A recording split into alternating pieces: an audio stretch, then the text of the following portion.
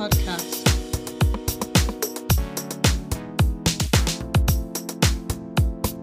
Welcome to Tea and Toast Podcast.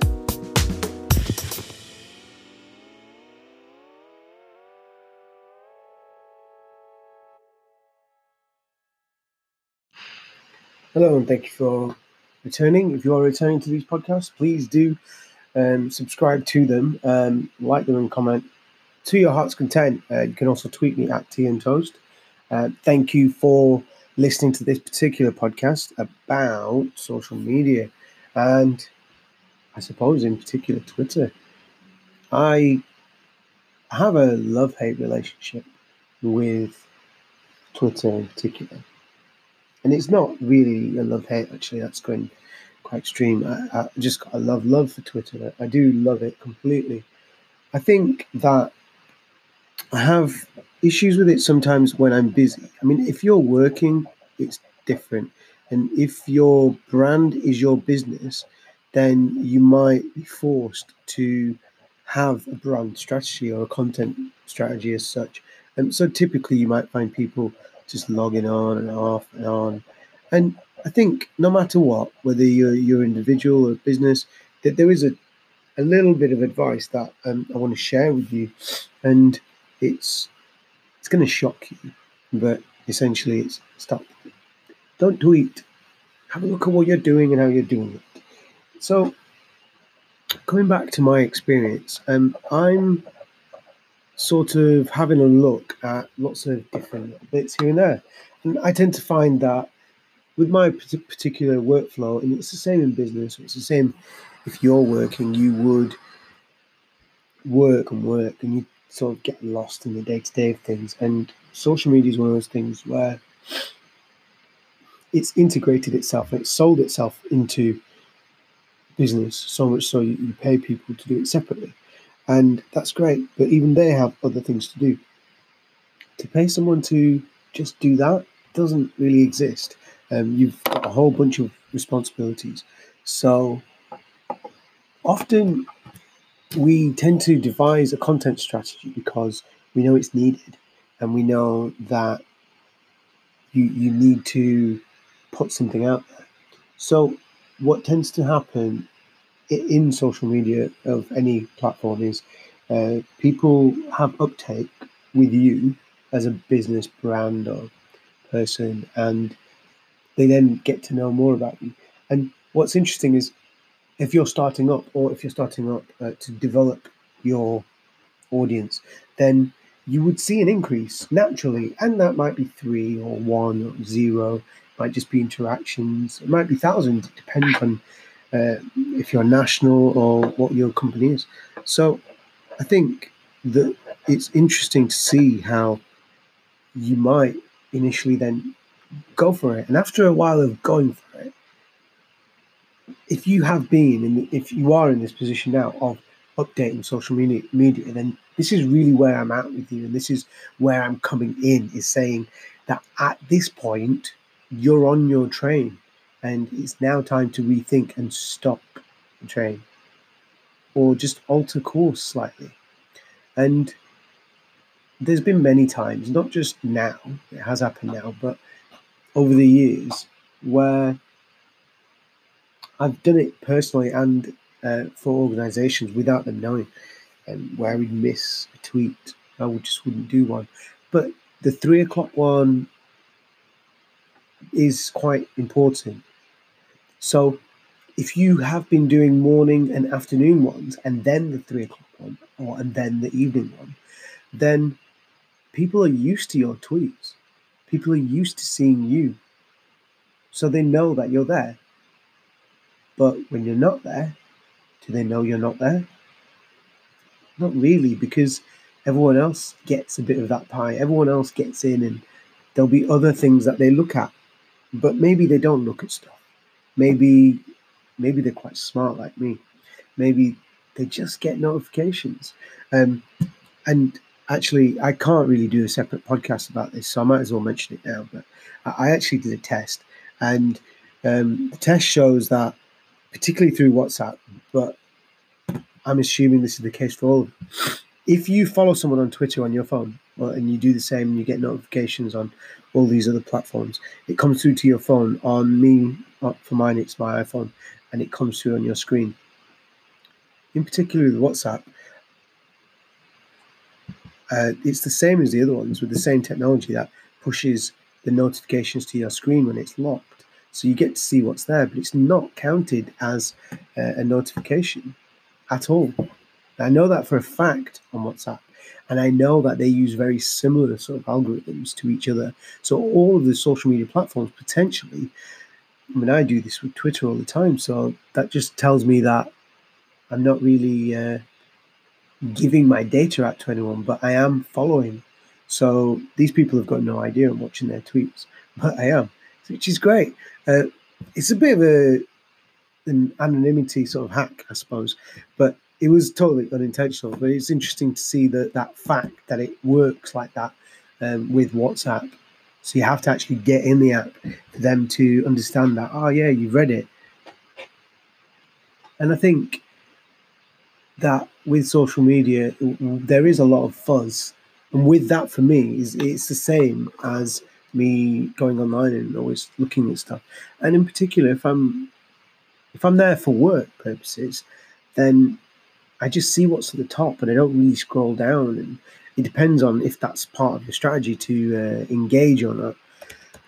But if you notice, if you do just stop and skip and don't post anything, then what you'll see is from time to time, you'll see others who have done these things where they don't post for a while, but then Twitter itself tells you, oh, this person has not tweeted in a while.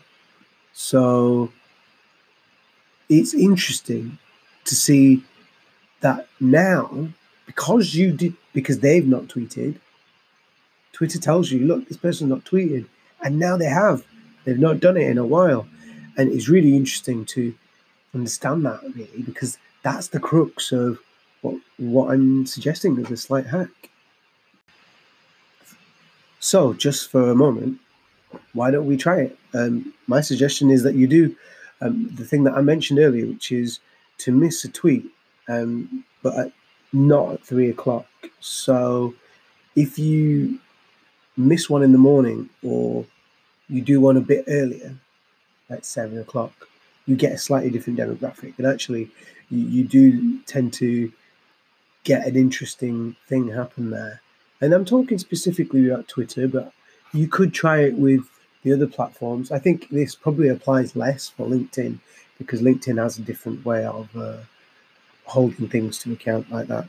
And I think if you were to try it with any social media platform, I mean, Instagram is a definite as well for this, you would then see yourself sort of sacrifice and not do anything. But then the fact that you've come back almost gives people that, oh, wait a minute. Now, that's me making a suggestion based on Twitter, because most people have figured out it's a live stream of stuff, so you have to tweet often. But for example, for Instagram, I'm saying it does work, but the time frame is different. So you would do it every week and then not do it. And I've done this personally on a personal thing. I have tried it with in the arts as well. And it's really interesting, because what you do is you sort of think ahead and think, I'm going to do a little project, and you go off grid. You just don't do anything for about a week or two, and then you go, right. And that's a real challenge for an organization to understand, because most people don't. If it's in your job description, you're expected to do a job, so that means you have to do the tweets almost, or do the social media and the Instagram posts, because that's your job. But if you had a project and you planned these bits, and your planning was to do it and it took you a week to do, you wouldn't post for that week. But actually, that lack, that people don't know that you're not there, but when you then appear, that's when they know that you disappeared. So they would then receive that with oh, they're back again. I've not heard of them for a while, because the fact is that you've not been there for a while. So psychologically, your audience notices that you're back. Your audience does not notice that you've missed the odd tweet here and there, or the odd post, or whatever it is. But when you leave a gap and then you come back, and then if you do it really regularly, like for Instagram, I did these a flurry of cooking sessions every evening between 5 and 7. I would sit down to eat, and that's when my picture would be posted. So I would cook and do that, and that's an example for something I've done personally recently, because I noticed I didn't go on Instagram, and I tend to do Facebook less. And the people that post a lot tend to post on all of the platforms, which is great, but also a bit dull. And I want a different side of them. And I think I have different facets that I use for different personal and business uses, because I understand different media has different reasons for being there and different audiences. So use that to your advantage. And when I disappeared, and then every week or every day, on Instagram, I was doing posts, I got more and more interest, more and more likes. So overall, I was seeing people go, oh yeah, I've done this. And then I'd just do the same, and I just stop. But food is easy because it's seasonal. So actually, you could run campaigns that are, in theory, this is my suggestion to you, campaigns that are far more successful if they're not just constant 365 days, like constant posting, how often you do it, however often you do it. But to do them as projects and leave small gaps between them means you're hitting people psychologically to say, look, we're here now, this is our agenda, and then to keep them up to date. And it's a lot like thinking you're switching your mentality from daily routine, daily comms, or weekly, whatever your posting content is. And it's changing that mindset to almost like, and the best similarity I've got, apologies for this if you don't like it, but it's a lot like watching and streaming something on TV. You tend to binge watch. So you don't want to anymore. You don't want to watch an episode anymore. You want to watch all of them. But sometimes you don't have a choice, and you do yourself stretch yourself. So you watch one or two. And social media is a little bit like that, because people actually do want a steady bit of, okay, we're watching this and watching this. And then for it to stop, and then for it to start up as season 2 as a separate project, that's actually quite an interesting way of doing it. And whether you like what I'm saying or not, the basics of what I'm saying is, the very simple message is stop and wake up and look at your analytics and your facts. Look at what you're doing and how you're doing it, and be very objective about how successful it is. But consider the fact that when you send emails out as email marketing campaigns, you do A and B testing. And you cannot hide from the fact that A and B testing works for email marketing. So why is it that no one else has thought about doing the same thing for social media? And your organization could be the first one that does this. Nobody will tell you that literally what I've said, which is do A and B testing for social media, because people haven't really invented this yet. But I have, and I've been practicing it for some time. Don't just be dull and do the same thing. Play with your social media, because you won't know what your real analytics, what your real audience is, unless if you stop to evaluate. Don't just stop and evaluate, but change things a little. Because when you change things a little, you'll understand. And it's really simple, because another way of putting it is, coming back to Twitter, if you have a post that you always periodically put out, because it's popular to put it out at 3 o'clock, so I'm going to post it at 3 o'clock. So you've got your morning and your afternoon, and you've got your 3 o'clock post. And then I know that you would think, oh, I'll do it at 10 past or 5 past. And that's all right. That's not so bad. But everyone knows, or at least I know, that you've done it at 3 o'clock. And when I look at that performance, I am quite smart. And I don't know about others, but I feel like people that use social media and technology might be quite savvy and see, yeah, They're periodically just updating that. So you can be as human as you want, but you are not being human because you're not posting in a human fashion. A human fashion would be 1 minute after 3 o'clock. That shows that someone's doing it regularly and on the job, but they're doing it manually maybe. So the psychology completely changes because now I trust that brand more than the one that always posts at 3 o'clock. But there's one more brand that will always win, and it's the one that does it at 4:30 and then at 4 o'clock and then at 3 o'clock, because you're changing things up. And between them, you'll be able to then figure out how they work, how your audience engages and soaks up media. And you might find that they're more engaging at 4 o'clock. Your success might be maybe 10,000 or so likes and shares, but by changing it, you're never going to change it. But if you take the step, then you might see it go down to 10, and then you'll know that's really bad. How do you know if something's successful unless if you've done that A and B testing similar to email marketing? The answer is that you don't. You don't know unless if you've tried it. So social media should always be an evolution, and never be afraid to take, I would say never be afraid to take bold steps and change things. But I'm not suggesting that you change drastically. I'm suggesting you make modifications that are already stretching outside of the boundaries of what digital technology companies and marketing people are already doing. They're all doing some of this stuff, varying the times, but I don't think any of them are varying it to the extent of half an hour, an hour outside, or even stopping their platforms. But by doing that, you're playing with your audience's psychology, because you're able to kind of go, oh, we're here, or we're doing that. And I think if you think about it, TV shows do it all the time because they're not on air all the time. Love Island, I mean, that's not on all the time.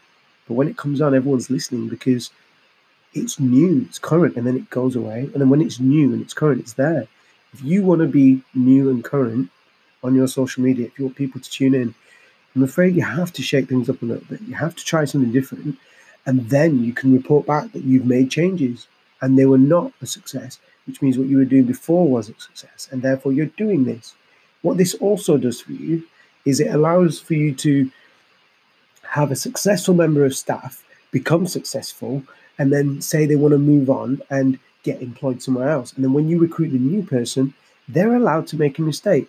You can show them the analytics, you can expect something of them, but they don't have to be amazing, because in that first week or that first month, whatever that initial period of handover is, you can outline that you do that, and then there should be some growth. Within that month, there will be growth for that person, because they have to do it and then get roughly what's there and then get it right again. But if you're already in the job, then you're going to have to shake things up a fair bit to get it right and to really develop that brand somewhat. So that's the end of the podcast. I hope something I said made sense. I know I kind of went on a little bit, but people say I'm good at talking, so what do? We're on a podcast. If you do love the podcast, please do subscribe, thumbs up, shareable, make it something where you can share and you can put a twist on it. Maybe send me a tweet even and tell me how much you love it or hate it. You can tweet me at Tea and Toast, what you drink and eat. And if it's time for tea, then grab yourself a cup of tea. You deserve it. Thank you very much. Until next time.